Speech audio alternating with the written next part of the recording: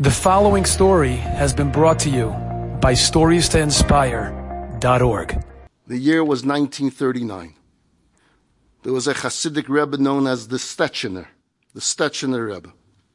The Stetchener Rebbe and his followers were trying to escape the Germans' advance across Poland. They ended up in a city called Kolbasov. It bought them a little bit time, but they soon learned that the Germans were closing in on that town as well. The Rebbe and his Hasidim, they were trapped.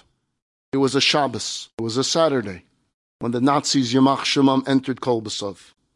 The Rebbe and his followers were in the middle of the Shabbat meal when they heard the trucks rumbling and they heard the dogs barking in the distance. Some of the women and the children began to whimper, but the Rebbe, the Chechener Rebbe, said, retaining his serenity and composure, he told them, be strong, be courageous, have emunah, have faith.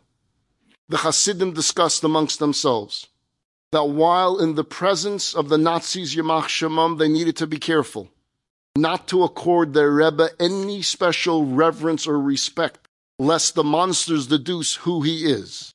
And in their sick obsession to cause pain to Jews, they would find out who their Rebbe was, who their rabbi was, and they would torture him in the presence of others and make them watch. So let's not give any hint who the Rebbe is. Don't stare at him. Don't help him. Soon the sounds were close. Raus, raus, out of the house, everybody shouted the Nazi soldiers, demanding everyone come out. The poor, frightened families emerged from their small houses, all ordered to the center of town.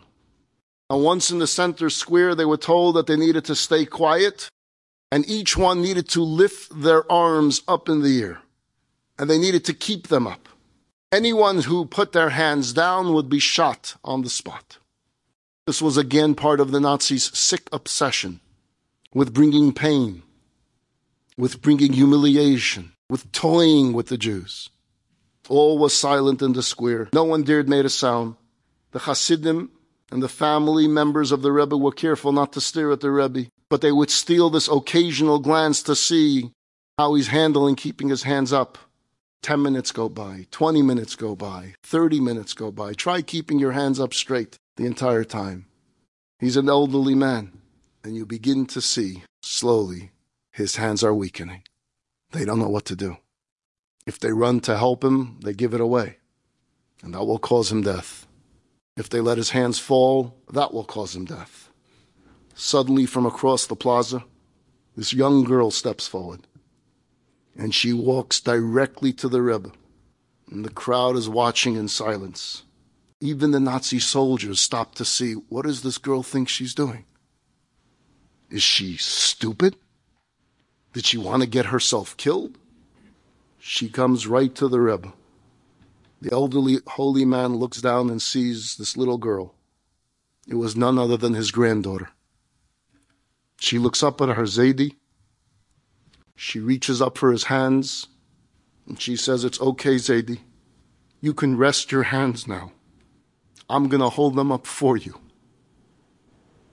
As if he was finally able to lower a load of bricks, the Rebbe releases his hands and they settle into the arms of his brave granddaughter.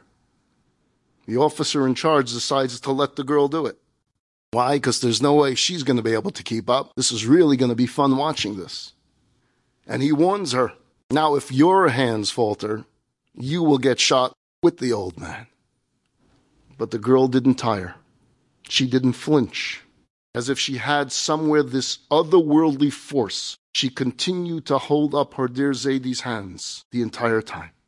The entire crowd stood staring in awe, in silent prayer. And when any of them felt that they were on the verge of their hands lowering, all they did was they stared at this little girl, and they gained strength from her, and they kept their hands up the entire time. This torturous, pointless charade went on for hours until the sun began to set. Everyone watched and waited. The little girl continued to hold up her grandpa's hands. And light turned into darkness, and the nighttime air grew colder, and miraculously the hands remained up. This was still the days before the deportations to camps, and most Nazi actions against Jews at that point were designed just to intimidate and to control and to mock. Though they wouldn't hesitate to shoot if they had the excuse to. Here it was just to bring mockery to them. And when the hour grew late, the officer in command gave his order for everyone to go back to their homes. With dignity and pride, the Rebbe walked back home surrounded by his Hasidim and this incredible girl who restored their courage and their faith. Those who witnessed what took place that day and lived to tell the story, they would say that the incident reminded them of the biblical account of Moses sitting atop a rock with his hands raised towards heavens as the Jewish people were battling the Amalekans. And as long as Moses' hands were raised, Israel was victorious in battle. And when Moses' arms tired and his arms were falling, they would be losing in battle. And so Moses' brother and his nephew climbed to the peak, and each one held Moses' hands up high so that the Jewish people were victorious in battle. The survivors of Kol B'Sov always believed that they witnessed a miracle that day.